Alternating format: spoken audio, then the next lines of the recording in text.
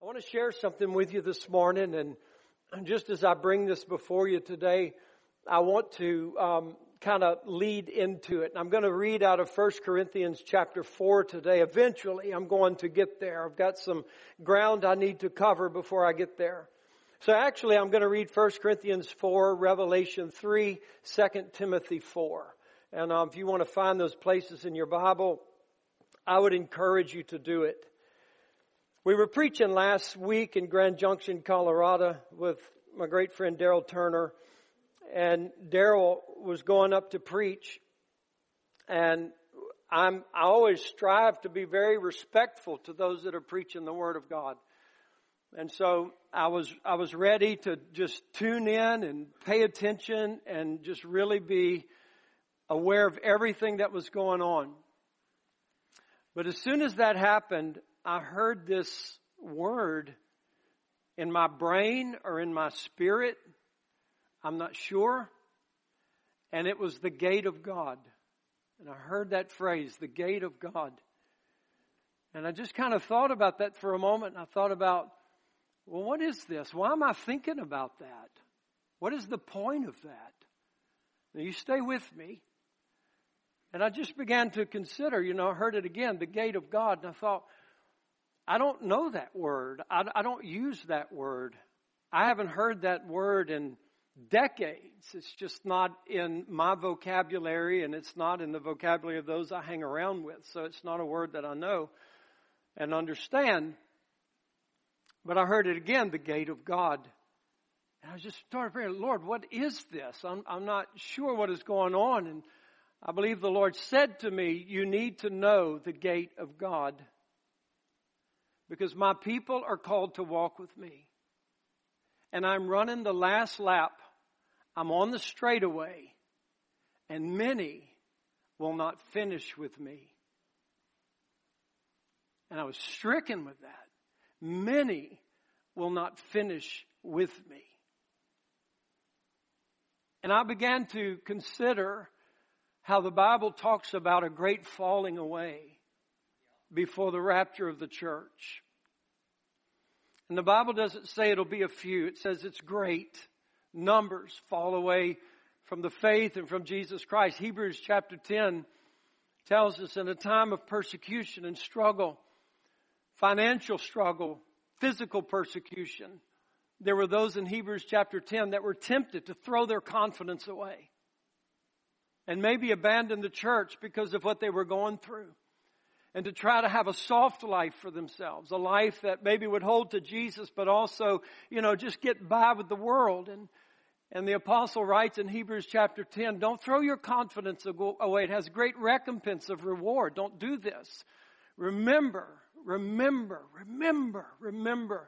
And then I was reminded in one of the Gospels where Jesus said, when I return to the earth, will I find faith? Will I find faith in the earth when I return? What a question for Jesus to ask. He's talking about an end times church, right? Which we are, an end times church. And Jesus is asking us, and what a statement that the Holy Spirit would record it in the Gospels. Will I find faith when I return? Do we have faith? Are we tempted to throw our confidence away? What if things get hard? What if persecution increases?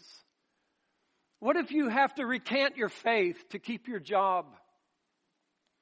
What if you have to recant your faith to save your baby's life?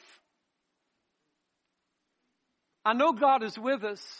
I know He will bring us through. I know our promise and assurance of heaven is very real.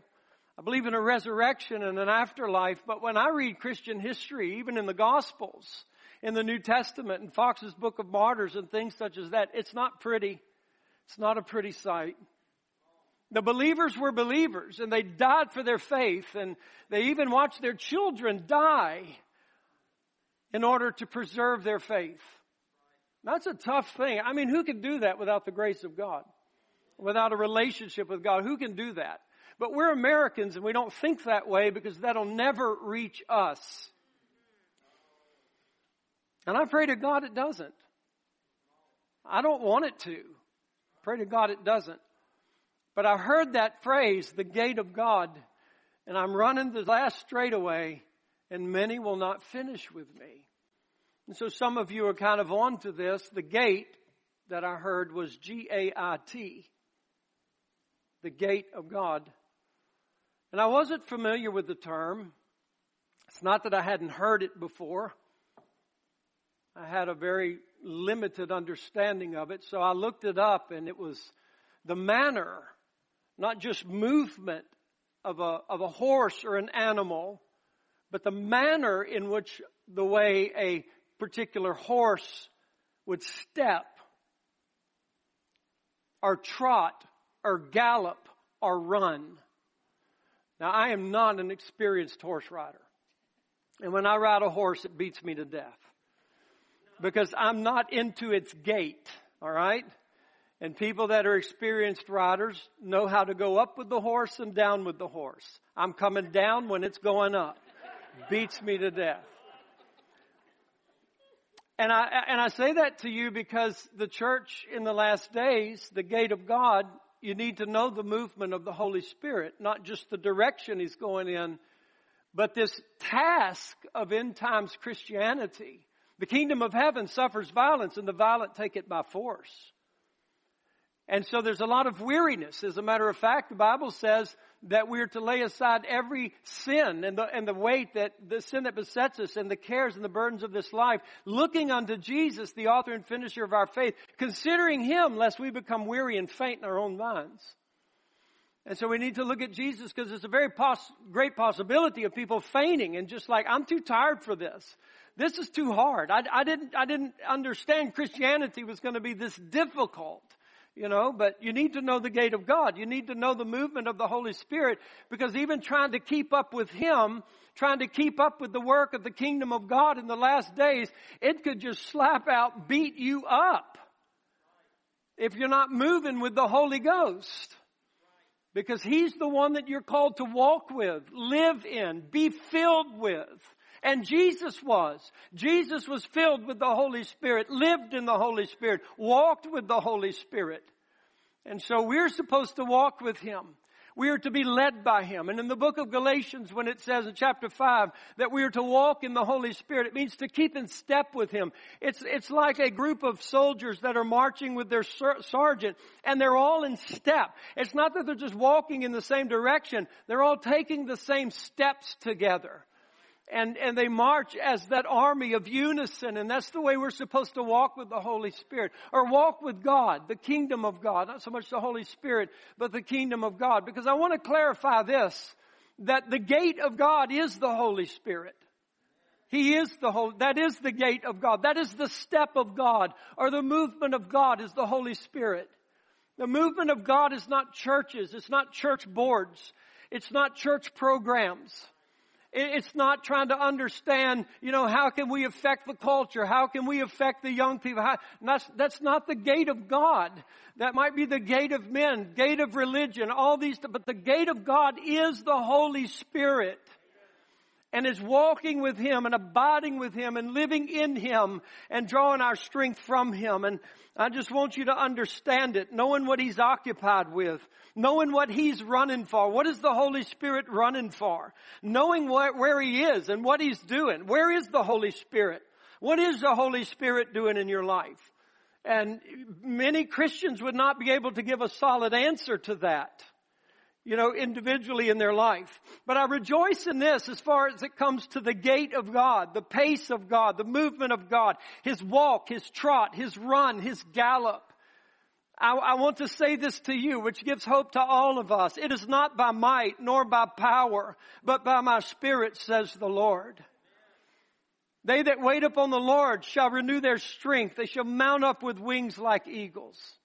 They shall walk and they shall run, and they will not faint and they will not grow weary. A lot of Christians are weary. The task of Christianity is beating you up. It's wearing you out. And you've had about all that you can take. And I want to talk to you about the gate of God, the Holy Spirit. It takes love to follow Jesus. It really does. It takes love to follow Him, to believe in Him, and to believe on Him. It's to be a life of faith, a faith that is alive.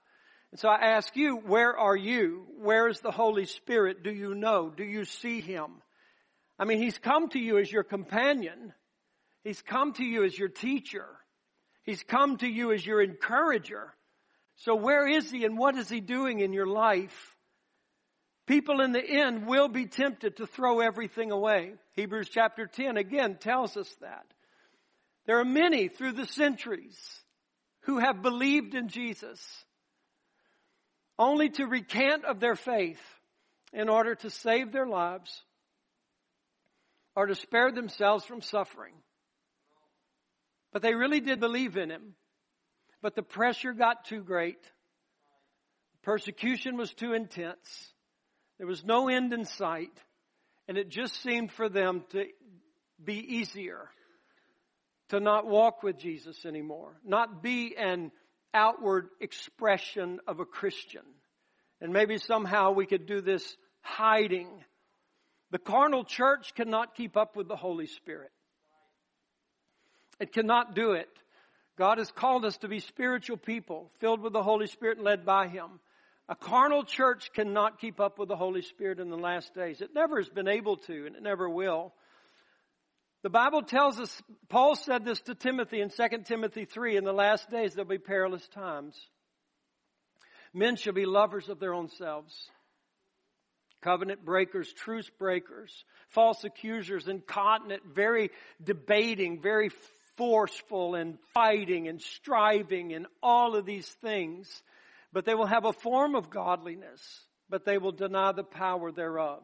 And I would sum that up. Y'all look at me. I would sum that up as a last days problem. Not a lack of religion, but a lack of power.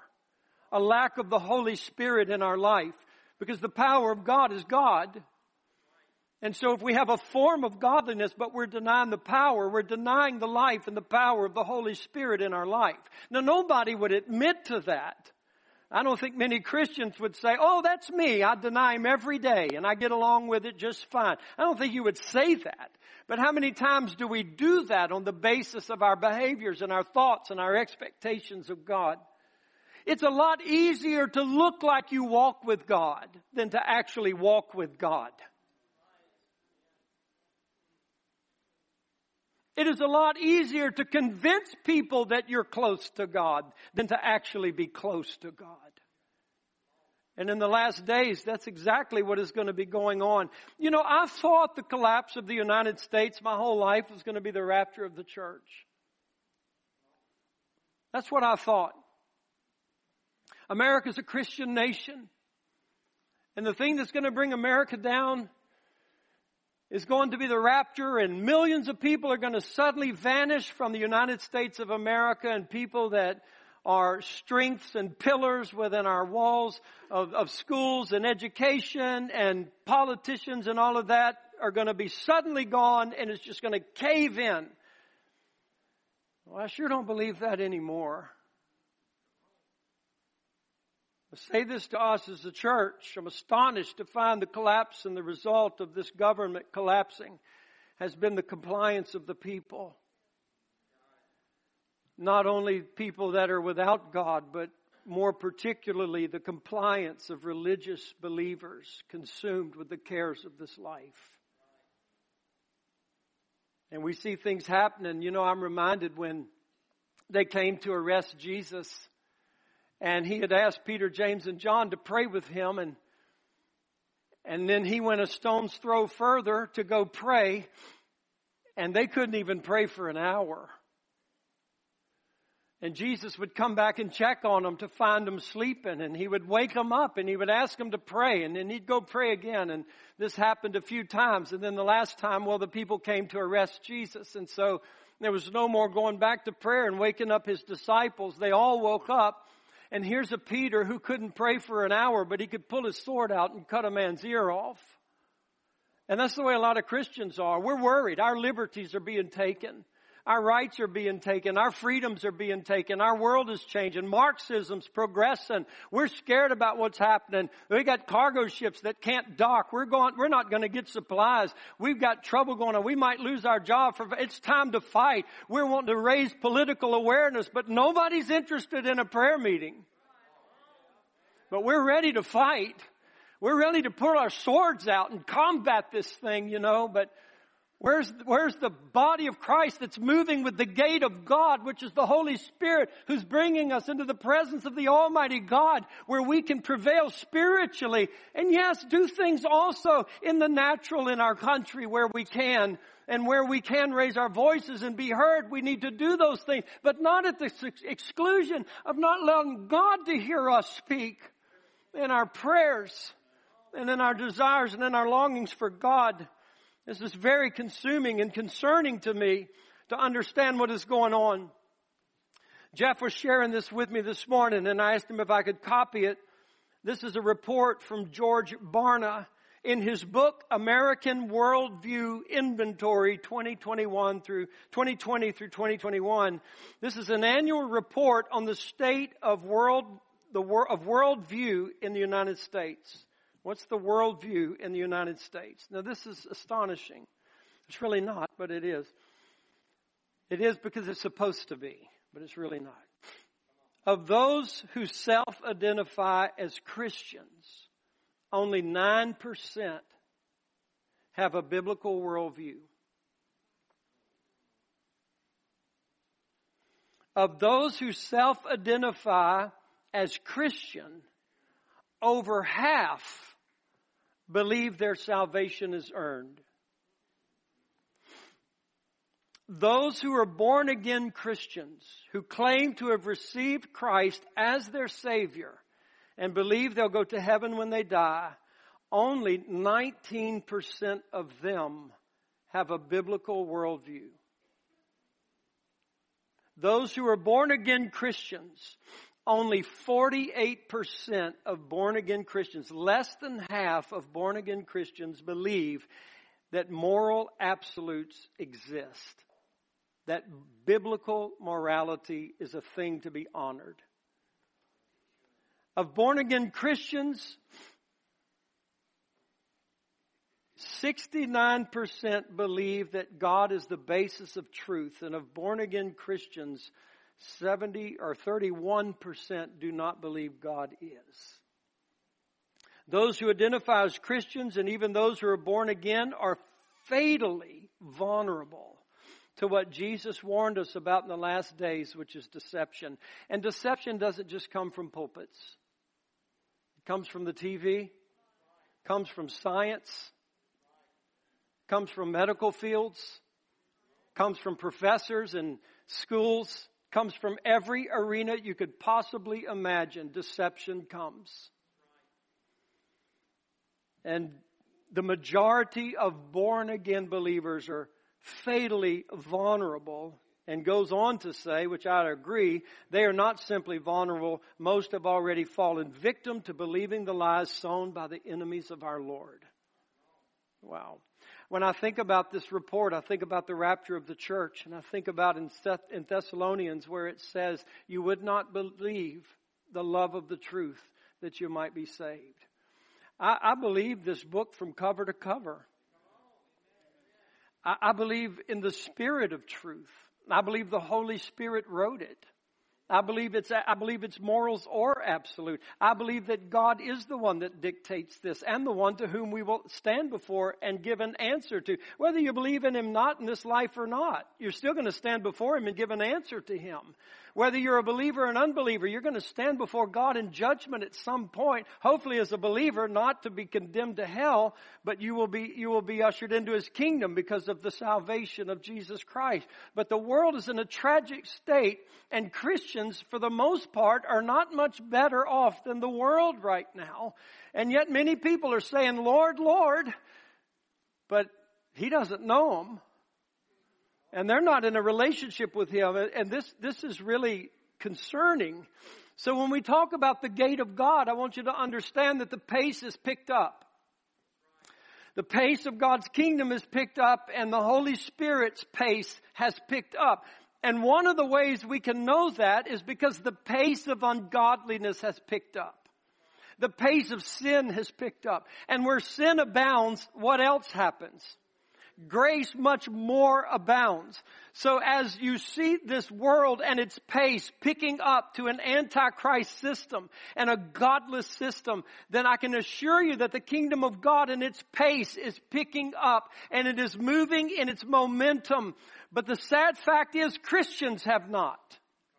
They have not picked up the pace. These possibly are the scoffers that Peter said would come in the last days and say, you know, our fathers all said these things were going to happen, but since our fathers, nothing new ever takes place. And there's a lot of Christians with that mentality.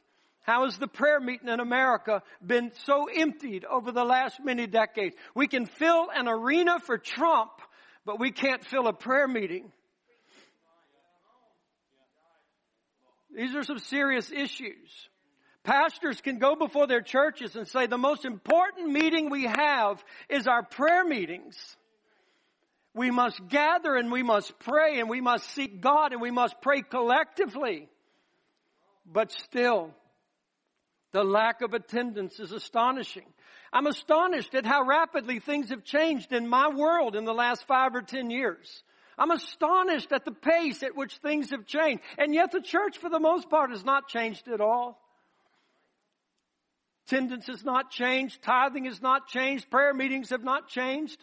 Not much has changed at all. I don't understand how Christians can ignore the kingdom of God and its movement in the earth by staying home and not gathering when we have been so clearly warned in the Bible to not forsake this assembly. I don't understand it. Surely the Holy Ghost is out and about in the world. That's the gate of God. He's not confined. He's moving. And may to God the church move with him, because I can tell you Satan's out and about in this world. Can't believers see the times that we're in? Can't you feel it? Can't you identify it? Can't you understand the severity of the hour? Can't you understand the crisis? Something unique is in the world, and it's been in the world for quite a couple of 100 years or more, or a lot more, and that is called the United States of America, and it's a form of government by the people, for the people, through the people, that has really been an anomaly among world history. This is something that is that's what's unique. It's not the fact that we might first face persecution. It is the fact that we've lived in freedom this long without it. That's the real surprising thing. And to think that these things may not come. And that's why I was so desperate to run with God, to run and live in the power of the Holy Spirit, because I want to finish this race with Him. I want to walk with Him. And beloved, I say this to you, if you've wasted your life up to this point, the Bible so beautifully teaches us it's not how you start, it's how you finish. And maybe you haven't run well, and maybe you haven't been occupied with God, and maybe you've got a life of sin, and you've got a life of abuse, and a life of pain, and a life of wasted years. Then this is your day. This is your new beginning today. To walk with God, and to run with God, and to let everything change. I just made a list of things that I could think of how the world has changed in the last 10 years. When I read this, I do not understand for the life of me how prayer meetings are not full. Within the last 10 years, we now live in a world where a boy can be a girl and a boy can be a girl. What did I say? A boy can be a girl or a girl can be a boy. And if you disagree with it, you're going to be brutalized by this world. If you stand against it, if you make a remark against it, if you do not accept it, by this accepting culture will brutalize you. Babies can be aborted at birth. There's partial birth abortions now. I watched over the last few years, governors in various states talk about aborting a baby after it's been born and the cord has been cut and it's living a viable life on the table. The mother and the doctor can still decide whether the baby will live or not. Children can change their sex. Biology is no longer relevant. Speech is no longer relevant. Parents who protest critical race theory or mask mandates are called domestic terrorists. But BLM and Antifa who murder cops and burn down cities are not. We've seen the absolute injustice of political power, and they seem to get away with everything. We watched over the last few months a general in our country guilty of treason, and he's not even fired. Politicians are promoting Marxism, and Marxism is sweeping America. The global world politic is of one mind, a very unique situation, and they're all talking about a global reset. A one world religion headquarters is underway right now, led by the Vatican. Look how travel has changed, and look how travel is going to change even more in the future. All of the numbers of cargo ships that are in the oceans on both coasts and in the Gulf that are docked outside because they can't come into the docks, because maybe one person on the ship has COVID, or because they can't hire workers because the government pays them enough to not work, then businesses can pay them to work. I believe it's strategic from the politicians. I think the masses of humanity in America don't have any idea what's about to hit us. You go to the stores today and look how empty the shelves are. Businesses cannot find people to work. There's been a radical transfer of wealth.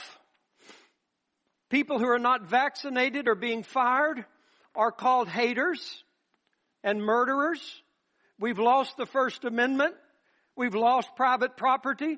We've lost the right to assemble. Today, a mayor can make an executive order and Christians will treat it as law when it's just an executive order.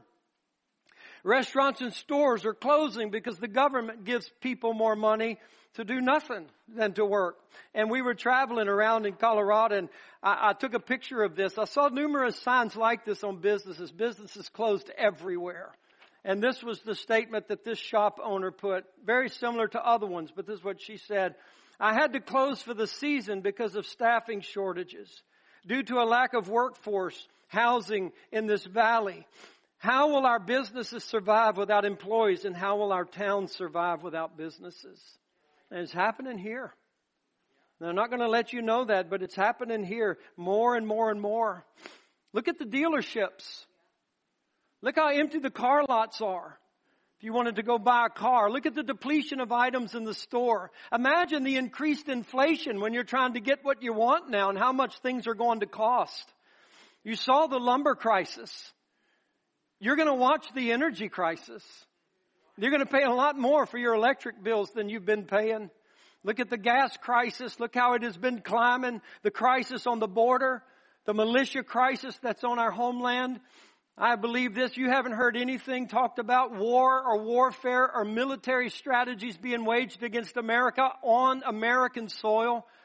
I could just see in my mind militia crossing our southern border. I'm not talking about terrorist cells in an apartment complex. I'm talking about full-blown militia crossing over our southern border, attaching themselves to protest where tens of thousands of people might be trying to protest or even rioting, and from that killing thousands of people and blowing up cities because they're not going to be dressed in the conventional military garb, but they're going to look like us and move among us and do all of these things. And Christians are nowhere to be found. Their prayer meetings are empty. Believers experience conviction, and we make vows to God. I'm going to change. Things are going to be different. I'm going to have a right mindset. But according to 2 Timothy 3, we have no power to do it. We have the form of godliness and the desires. I don't know if you're aware of this because our news is not telling you the protests and the riots that are going on around the world. I'll just name a few. I'm not talking about small protests. I'm talking about tens of thousands of people in these cities protesting the COVID lockdown, protesting vaccination mandates, and so forth. Vienna, Switzerland, Germany, Rome, France, Italy, Australia, Israel, New York, Austria, Belgium, the Czech Republic, Denmark, Georgia, Hungary, Ireland, the Netherlands, Spain, Tripoli, Toronto, New Zealand, to name a few, of countries that are experiencing tens of thousands of people that are rioting. And I was just given this, a report from the news, that in Germany, the state is now allowing food stores to ban the unvaccinated. And this is the world that we're living in, and for the most part, Americans don't know these things. So now to the heart of my message. 1 Corinthians chapter 4. I want you to read this with me. I want you to see it. In verse 16, Paul says this, "Wherefore I beseech you, I beg you, be ye followers of me." So here's the great apostle Paul saying, be followers of me. I would say that Paul was in the gate of God. I would say he was in the movement of the Holy Spirit. I would say he was a man like us, not perfect, but he was a man who was occupied with the Holy Spirit and led by the Holy Spirit, filled with the Holy Spirit, and God was able to use his life greatly. So here's a man saying, be followers of me. Now, I don't know about you, but my ears perk up, my heart launches forward, and I say, okay, I want to know what your life is. And so he talks about it. Beginning in verse 8. Now you are full. Now you are rich. You have reigned as kings without us. He's sarcastic. Because he says, I would to God you did reign, that we also might reign with you. For I think that God has set forth us, the apostles, last, as it were appointed to death. For we are a show, a theater, a spectacle to the world, and to angels, and to men. I beg you, be followers of me. That's what I'm hearing when I read this. I'm hearing this. Don't strive to be rich. Don't strive to have this authority in the world like you reign as a king. You just strive to walk with the kingdom of God. We are fools for Christ's sake. That word fools means stupid and absurd.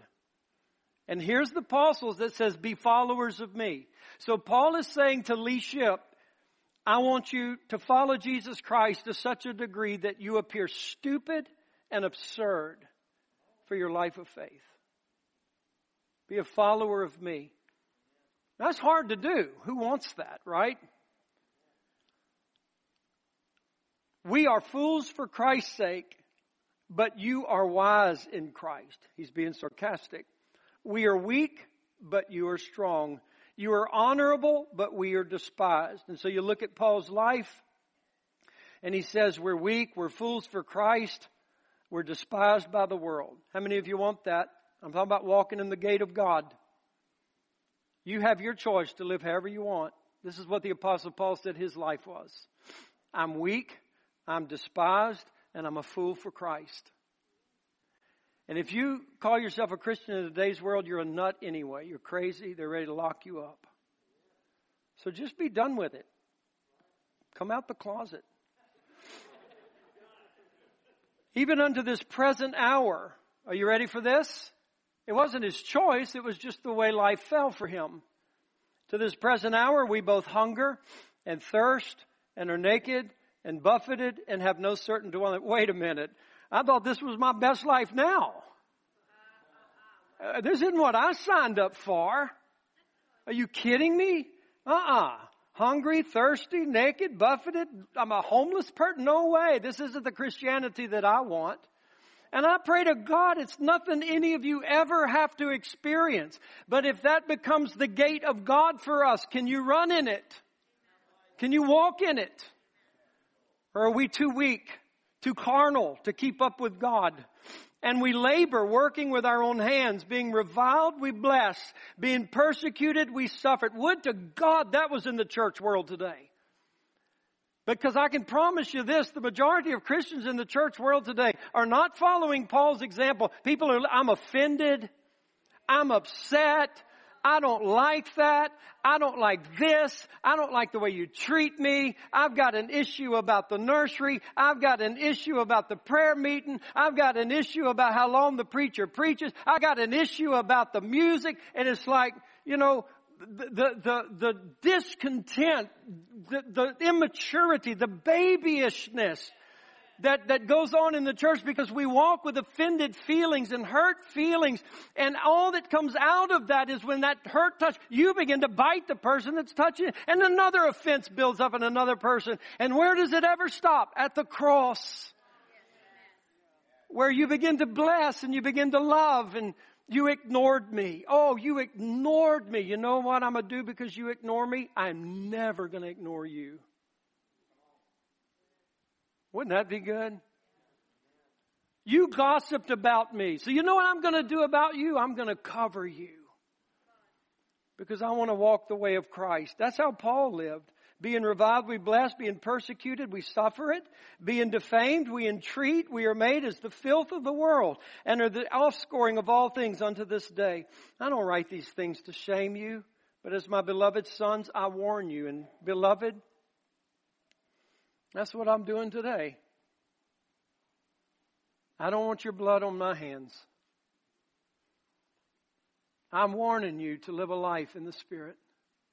I'm warning you to get close to the Holy Ghost. I'm warning you to deal with your spiritual anemic life if it is.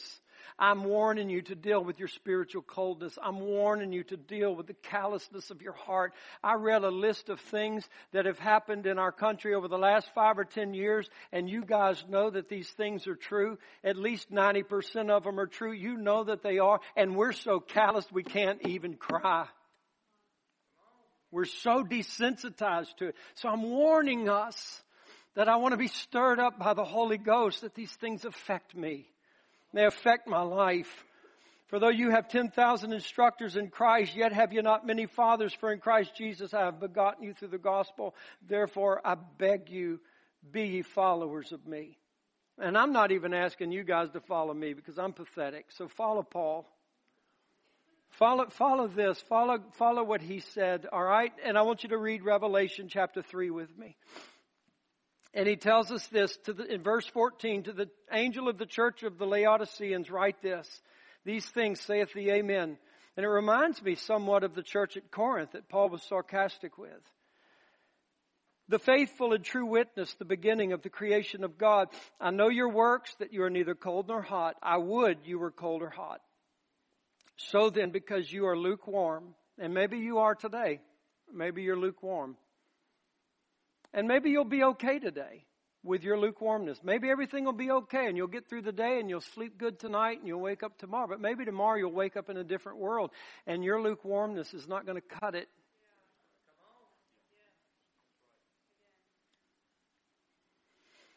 And so he says, because you are lukewarm and neither cold nor hot, I will spew you out of my mouth.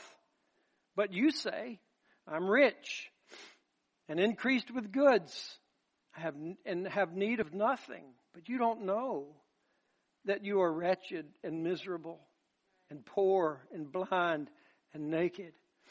I counsel you to buy of me gold tried with the fire, that you may be rich, and white raiment, that you may be clothed, and that the shame of your nakedness does not appear, and anoint your eyes with eye salve, that you may see. As many as I love, I rebuke and chasten. God, rebuke me and chasten me.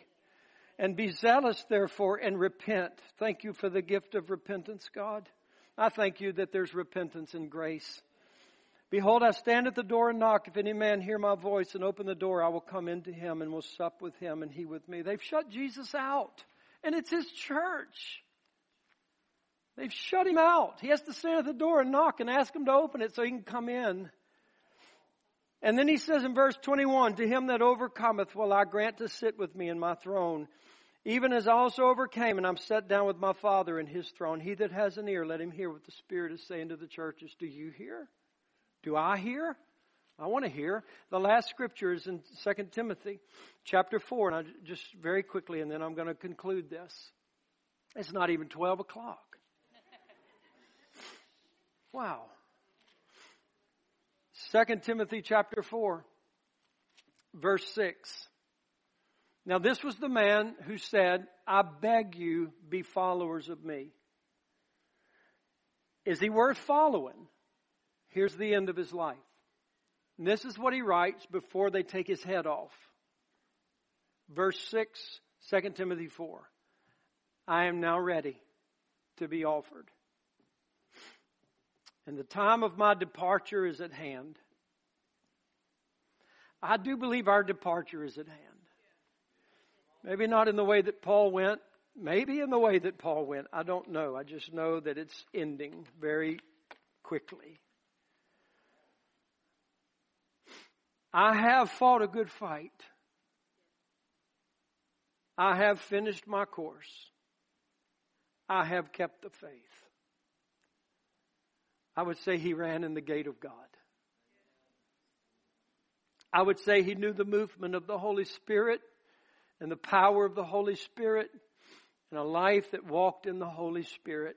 The Holy Spirit was not a theological belief that he had, but a personal friend in his life. And then he says this, for me, for you, henceforth there is laid up for me a crown of righteousness, which the Lord, the righteous judge, shall give me at that day. And not to me only, but unto all them that love his appearing. I do love his appearing. Man.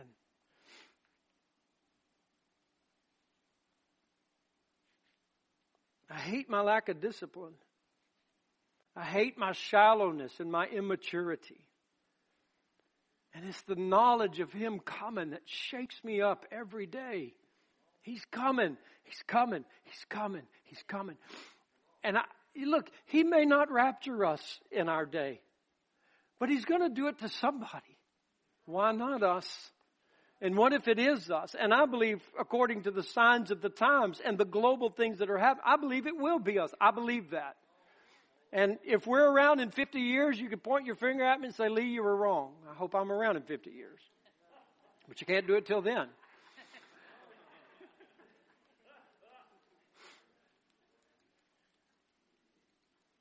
I fought a good fight. Some of you guys aren't even fighting. You're not even fighting. Powers of hell are at work. Children have been taken over by the culture of this world. The majority of born-again Christians do not hold a biblical worldview. I'm not speaking ignorantly. A lot of the church has not even fought. And I've finished my course. Some of you guys don't even know what your course is. But he wants to tell you. And it doesn't matter how you start. It's how you finish. It's how you finish. And what will people think? What will people say of me? Let them think I'm a fool for Christ. Let me be a spectacle to the world. Let them despise me, for they despised him, and I love him. Let that be the lot of my life. Let me never have a mega church, but dear God, please let the people that I get to pastor go to heaven. Let me preach a true gospel and a true word and the true counsel of God, so that at least the people I preach to go to heaven. Not 90%, but 100%. God, save them all. You don't know how I pray for you. You don't know how I intercede for you and your children. And I watch parents today. I watch them. They don't give their children the opportunity to walk with Jesus. They give them the opportunity to know Jesus, but not to walk with Jesus. We give them the opportunity to walk in this world and be successful in this world. There's nothing really wrong with that, but it is if it excludes Jesus and my ability to let my children walk with him in Sunday school, in church, in ministry, in choirs, in worship services, in mission trips, in outreaches, and evangelism. I want my children to see God every day, all day. I can't make them walk with him, but I can sure put them where he is. I don't understand it, but I want you to make it. And you need to walk with God and in the power of the Holy Spirit. I say this to you. I'm not saying I'm closing. I haven't said that yet. I said last scripture. Listen to me. I have not given you the spirit of fear, but of love and of power and of a sound mind. And that is the gate of God. That is what it is to walk in the Holy Spirit. A Spirit-filled believer cannot walk in fear and in the Holy Ghost at the same time. And fear is coming. You haven't seen anything yet. And He gives us power, love, and a sound mind. And that's what we walk in. And Jesus, and I'm not going to ask you to turn there, I'm just going to read it to you. He gave a word at the end of Revelation, chapter 21, verse 8. Listen to this. But as for cowards and unbelieving and abominable, those who are devoid of character and personal integrity and practice or tolerate immorality, and murderers and sorcerers, those who intoxicate themselves with drugs, and idolaters and occultists who practice and teach false religions, and all liars who knowingly deceive and twist the truth, their part will be in the lake that blazes with fire and brimstone, which is the second death. But he that overcomes, he will inherit all things. And who is he that overcomes? Amen. He that believes that Jesus Christ is the Son of God. The overcomer is the one with faith. Not a confession, but a faith that has altered the life. That wants to be a fool for Christ and wants to be despised by the world, if that's the way it's got to go. And if I have to be beaten, naked, and hungry and homeless to follow Jesus Christ, if that's the way it's got to be, then God somehow is going to take care of me. God help me, because I am a big baby. But if that's the way it's got to be that way, because I'm not going to turn from Him. Help me, God. Because I will turn from Him. I won't finish this race. I won't fight the fight. I will not keep my faith unless God gives me the power. I'm talking about me. I won't do it. I'll save myself every time. I even do it now when it's not life and death. And so do you. Some of you haven't even read the Bible every day. Hardly said a prayer this week. And you'll die for Jesus? You can't die for somebody that's not real. Somebody you're not intimate with, somebody you're not in love with, and that's the gift of the Holy Ghost. He gives you that love and that power. But this one thing, Jesus said, the fearful, in Revelation 21:8, the fearful will not enter the kingdom of God. Fearful of those who are cowardly, who do not overcome in the good fight, who have the spirit of fear. Those who through fear of man are not bold for God or draw back. Hebrews 10. Those who for fear of losing their life or their property either refuse to receive the Christian religion, though convinced of its truth and importance, or having received it in times of persecution, gave it away, not willing to risk their lives. I don't know what's going to happen tomorrow, but I do know who I need right now. He that overcomes shall inherit all things. The whole creation shall be laid open to his enjoyment. I will be his God, and he shall be my son, and my heir, the inheritor of my eternal kingdom, yes, and a joint heir with my only begotten and well-beloved Son, Jesus. But the fearful and unbelieving, who have not courage to face the difficulties which an open profession of this Christian religion requires, and therefore do not overcome, and the abominable, all who indulge themselves in abominable vices to gratify their lust, and murderers of the body, the soul, and the reputation of their fellow creatures. And if this commentary was written, had it back then, to probably put Facebook and social media in there with all that gossip. And whoremongers and sorcerers and idolaters and all liars shall have their part in the lake of fire.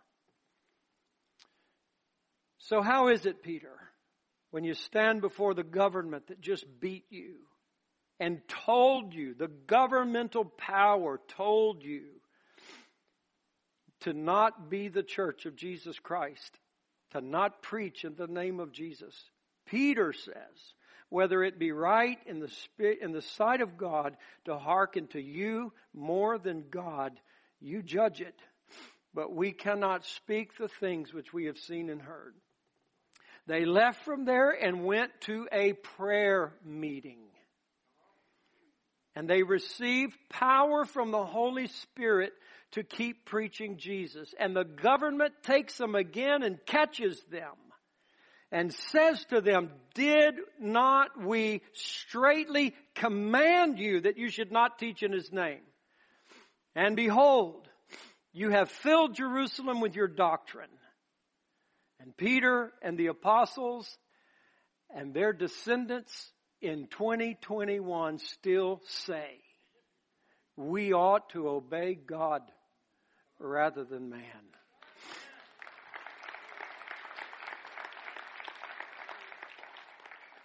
And God help us. God help us. God help us. Stand with me. Stand with me. Why do we stand in jeopardy every hour? Why do we fight with the beast of Baton Rouge? Because Jesus is raised from the dead. And death is swallowed up in victory. I do not say this bragging. Please hear me. I don't say this boasting. Please hear my heart. I say this because of the effect that it has within my life right now. My faith will not allow me to be unbelieving in this hour. It possesses me. Church, I'm running as hard as I can. I want to walk with God. I want to walk with His kingdom. I want to be in the gate of God. I do know this in regards to races and finish lines, that when you're coming to the end, you're running as hard as you can possibly run on that last stretch. And I can tell you the gate of God is moving. It is at a full pace. And I want to move with Him, and I want to walk with Him, and I want to run with Him. And I want to feel His power surging through my life. I'm not encouraged or discouraged to trust in Jesus by the way the church or the world treats me or mistreats me. Do you understand that? Please listen to me. Please listen to me. People watch it.